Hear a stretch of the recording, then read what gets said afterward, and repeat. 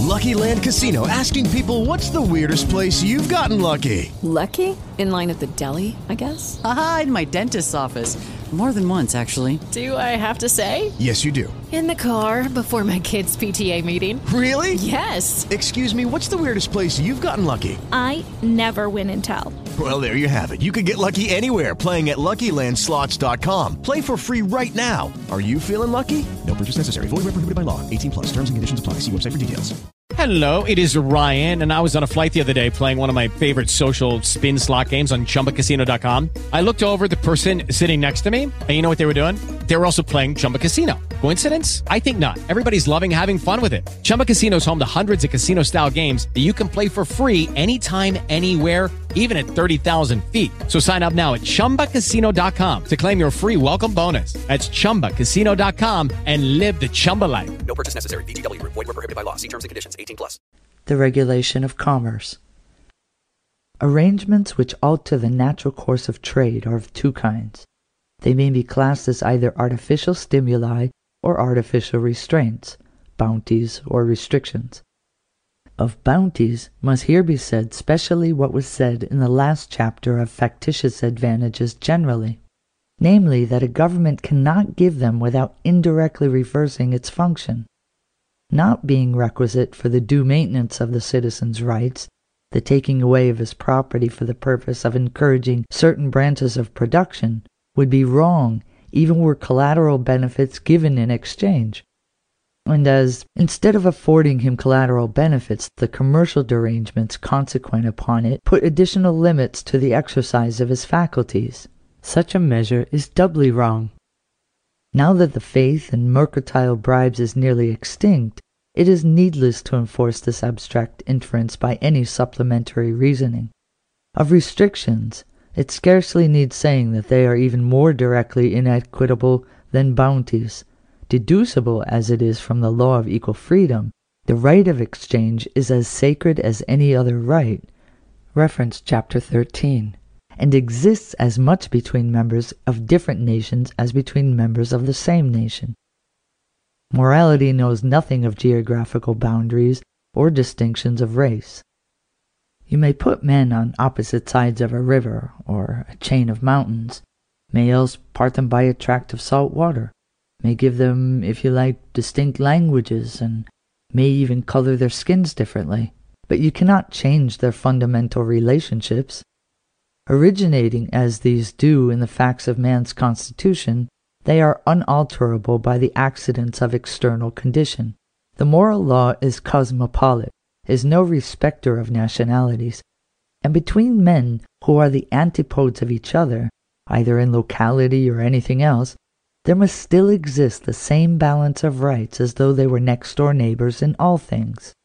Hence, in putting a veto upon the commercial intercourse of two nations, or in putting obstacles in the way of that intercourse, a government trenches upon men's liberties of action, and by doing so, directly reverses its function. To secure for each man the fullest freedom to exercise his faculties, compatible with the like freedom of all others, we find to be the state's duty. Now, trade prohibitions and trade restrictions not only do not secure this freedom, but they take it away, so that, in enforcing them, the state is transformed from a maintainer of rights into a violator of rights.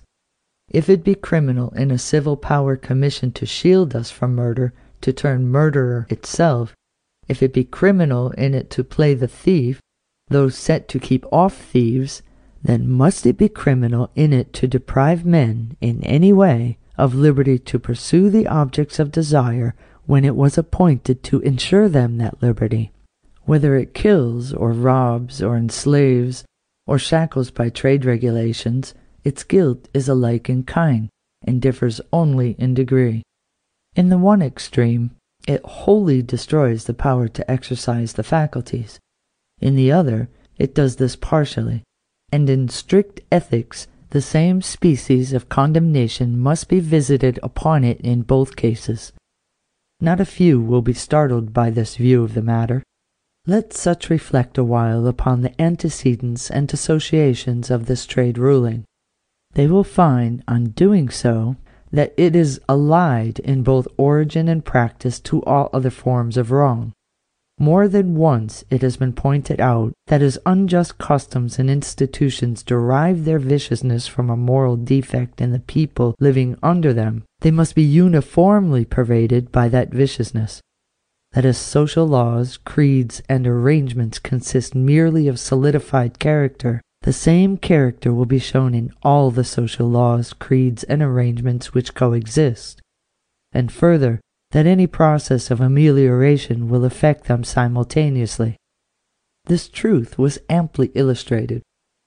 We saw that tyranny in forms of government, tyranny in the conduct of lord to serf, tyranny in religious organizations and discipline, tyranny in the matrimonial relationship, and tyranny in the treatment of children, regularly flourished together and regularly decreased at a like rate. In the same category we must now put tyranny in commercial laws. Seeking those minor irregularities which pervade all nature's processes, we shall find that from the days when exportation was a capital crime, down to our own free trade era, there has been a constant ratio kept between the stringency of mercantile restraints and the stringency of other restraints, as there has between the increase of commercial liberty and the increase of general liberty. A few facts will sufficiently exemplify this. Take as one the instance just alluded to, in which associated with autocratic rule in church, in state, and in feudal hall, we find Edward III, for the purpose of making foreigners come and buy in our markets, prohibiting his subjects from sending abroad any staple goods under penalty of death and confiscation, and further enacting that the law should be unalterable either by himself or his successors. Observe, too, how this same despotic spirit was exhibited in the regulations requiring these continental traders to reside during their stay with certain inspectors commissioned to see the cargoes sold within a specified time, and the proceeds reinvested in English goods and charged to transmit to the exchequer periodical statements of each merchant's bargains. Regulations, by the way, of which the abandonment was in after times lamented by the venerators of ancestral wisdom, much as the abolition of the sliding scale is mourned over by a certain party of our own day. Note again how, under the same regime, laborers were coerced into working for fixed wages, and then how, to keep the balance even, shopkeepers had the prices of provisions dictated to them. Mark further that when the most tyrannical of these ordinances fell into disuse, there still continued the less burdensome ones, such as those usury laws, orders to farmers, prescribings of the material for grave clothes, instructions to manufacturers, etc., referred to in the last chapter. But without going into further detail, without enlarging upon the fact that those intolerable restraints once borne by the manufacturing classes of France were contemporary with intense despotism at court and a still lingering feudalism in the provinces, without tracing the parallelism that exists between the political and commercial bondage, under which, in spite of their revolutions, the French still live, without pointing out at length the same connection of phenomena in Prussia, in Austria, and in other similarly ruled countries. Without doing all this, the evidence adduced sufficiently shows that the oppressiveness of nations' mercantile laws varies as the oppressiveness of its general arrangements and government, whilst, conversely, if we glance over the annals of progress, and then contemplate the changes that have taken place within these few years, or which are yet in progress, we cannot but remark a similar kinship between the manifestations of a juster feeling in political organization, in ecclesiastical affairs, in the family, and in our own commercial code. Thus, trade restrictions are of the same race with irresponsible government and slavery. An obtuse perception of, and an insufficient sympathy with, the claims of man are the parents of all tyrannies and dishonesties, bear they what name they may. Interferences with the freedom of exchange are as certainly their progeny as are the worst violations of human rights. They are constantly found in the society of these, and though not popularly classed as crimes, they are in both origin and nature closely related to them. There is another aspect under which these trade regulations, in common with many kindred contrivances for management of social affairs, may be regarded. They are all in essence idolatrous. The worship of dead, powerless things made with human hands is not extinct, as people flatter themselves, cannot be extinct, never will be entirely extinct. The elements of man's nature are persistent. The change is in their ratios. Typical remains of every disposition must continue traceable even to the remotest future. If on the one hand, it is an error to suppose that humanity has not altered at all, it is, on the other hand, an error to suppose that it has altered, or even will alter, so completely as to retain no traces of its bygone character. Scientifically defined, idolatry is a mode of thought under which all causation is attributed to entities. It results from the first generalization of the undeveloped intellect, which, having constantly seen results produced by visible, tangible objects, infers that all results are so produced.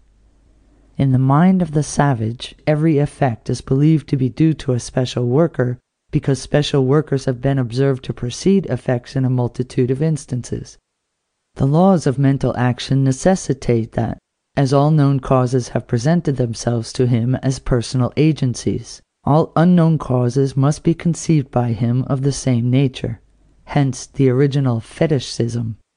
A stone thrown by an unseen hand, a piece of wood that, when heated, bursts into flame, or an animal found in the neighborhood of some natural catastrophe, is at once assumed to be the acting power.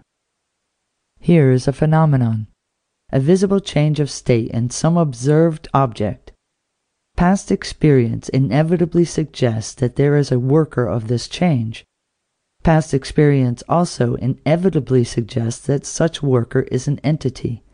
The entity to which the character of worker is ultimately ascribed will be that which past experience points out as most probable, and, in the absence of other entities, the character of worker will attach to the wood that gives out the flame, or to the stone that inflicts the blow.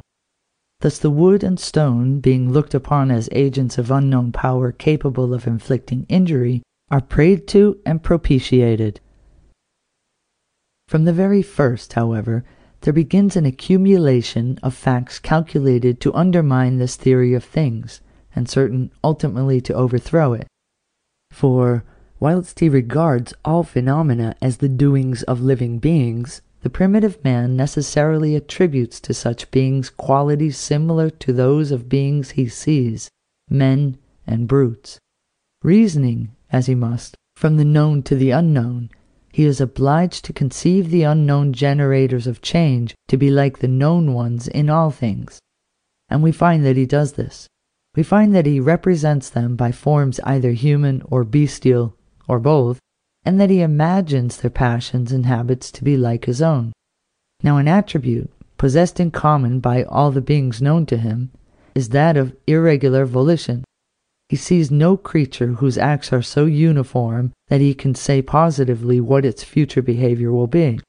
Hence, it happens that when certain natural events, originally ascribed by him to living agents, events such as the rising and setting of the sun and the falling of bodies to the earth, come to be perpetually repeated and follow the same antecedents without exception, his notion of personal agency is shaken. This perfect uniformity of action is at variance with his knowledge of all known beings, is at variance with his very conception of a being. And thus, in respect to the most familiar sequences, experience silently forces upon him the idea of a constant course of procedure, or what we express by the word law, and a belief in impersonal agency slowly supplants the original belief in personal agency. This revolution in his mode of thinking, though at first confined to the everyday instances of causation, extends in process of time to a wider and wider range of cases. The unceasing accumulation of facts, which begins when increase of population provides a multitude of observers, continually furnishes new illustrations of that uniformity of sequence which conflicts with the notion of special workers, and thus the domain of the so-called supernatural is step by step usurped by the so-called natural. Still, it is only in as far as uniformity of sequence is made abundantly manifest that the old theory is superseded. Though amongst the Greeks, Thales taught that there were laws of matter, he nevertheless considered that a lodestone had a soul, where the occurrence is unusual, that is, where the connection between antecedent and consequent is not familiar, that is, where circumstances do not discountenance the original belief in special workers, that belief is still held. Hence, it happens that long after all ordinary phenomena have come to be considered as due to the properties of things, or, in other words, to impersonal agency, such an event, as an eclipse or an earthquake, is explained as a dragon eating the sun, or as a god turning over in his sleep. An epidemic is ascribed to witchcraft. A luminous whiff of marsh gas is regarded as a will-o'-the-wisp. A failure in the dairy or brew house is set down to a fairy malice. And there are myths about giants, causeways, and devil's bridges, where the connection between cause and effect is very remote or obscure, as in matters of fortune and in certain bodily affections. This disposition to attribute power to entities continues even after science has made great progress, and thus we find that in our own day the old fetishism still lingers in the regard shown to crooked sixpences, wart charms, and omens. It lingers, moreover, as already hinted, in less suspected forms. Many much reverenced social instrumentalities, also, have originated in this primitive necessity of ascribing all causation to special workers, this inability to detach the idea of force from an individual something. Just in proportion as natural phenomena are regarded by any people as of personal instead of impersonal origin, will the phenomena of national life be similarly construed. And indeed, since moral sequences are less obvious than physical ones, they will be thus construed even more generally. The old belief that a king could fix the value of coinage, and the cry raised at the change of style, "Give us our 11 days," obviously implied minds incapable of conceiving social affairs to be regulated by other than visible, tangible agencies. That there should be at work some unseen but universally diffused influence determining the buyings and sellings of citizens and the transactions of merchants from abroad in a way the most advantageous to all parties was an idea as foreign to such minds as was that of uniform physical causation to the primitive Greeks. And, conversely, as the primitive Greeks could understand the operations of nature being performed by a number of presiding individualities, so to the people of Middle Ages it was comprehensible that a proper production and distribution of commodities should be ensured by acts of Parliament and government officials. Whilst the due regulation of trade by a natural indestructible force was inconceivable to them, they could conceive trade to be duly regulated by a force resident in some material instrumentality put together by legislators, clothed in robes of office, painted by court flatterers, and decorated with jewels 5 words long. But with the complex phenomena of commerce, as with the simpler phenomena of the inorganic world, constancy of sequence has gradually undermined the theory that power dwells in entities. Irresistible evidence is at length establishing a belief in the law of supply and demand, as some thousands of years ago it established a belief in the law of gravitation, and the development of politico-economical science, being thus a further conquest of the faith in impersonal agencies over the faith in personal agencies, must be regarded as one of that series of changes which commenced with the first victory of natural philosophy over superstition. Fortunately, it is now needless to enforce the doctrine of commercial freedom by any considerations of policy, After making continual attempts to improve upon the laws of trade from the time of Solon downwards, men are at length beginning to see that such attempts are worse than useless. Political economy has shown us in this matter what indeed it is its chief mission to show, that our wisest plan is to let things take their own course. An increasing sense of justice, too, has assisted in convincing us. We have here learned what our forefathers learned in some cases, and what, alas, we have yet to learn in many more, that nothing but evil can arise from inequitable regulations. The necessity of respecting the principles of abstract rectitude, this it is that we have had another lesson upon. Look at it rightly, and we shall find that all the Anti-Corn Law League did, with its lectures, its newspapers, its bazaars, its monster meetings, and its tons of tracts, was to teach people, what should have been very clear to them without any such teaching, that no good can come of violating men's rights. By bitter experience and a world of talk, we have at length been made partially to believe as much. Be it true or not in other cases, we are now quite certain that it is true in trade. In respect to this, at least we have declared that, for the future, we will obey the law of equal freedom. Experience the best in relaxation and entertainment with Sol Good streaming at solgood.org. Our extensive library features hundreds of audiobooks, thousands of short stories, original podcasts, and popular sounds for sleep, meditation, and relaxation, all ad-free. Whether you want to escape into a good book or fall asleep to your favorite ambient sound, we have something for everyone. Go to solgood.org to start streaming and discover your new go-to for entertainment and relaxation. That's solgood.org. Rediscover the art of relaxation at soulgoodsounds.com.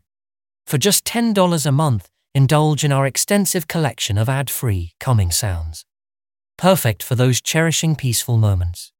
Begin your auditory escape today at soulgoodsounds.com.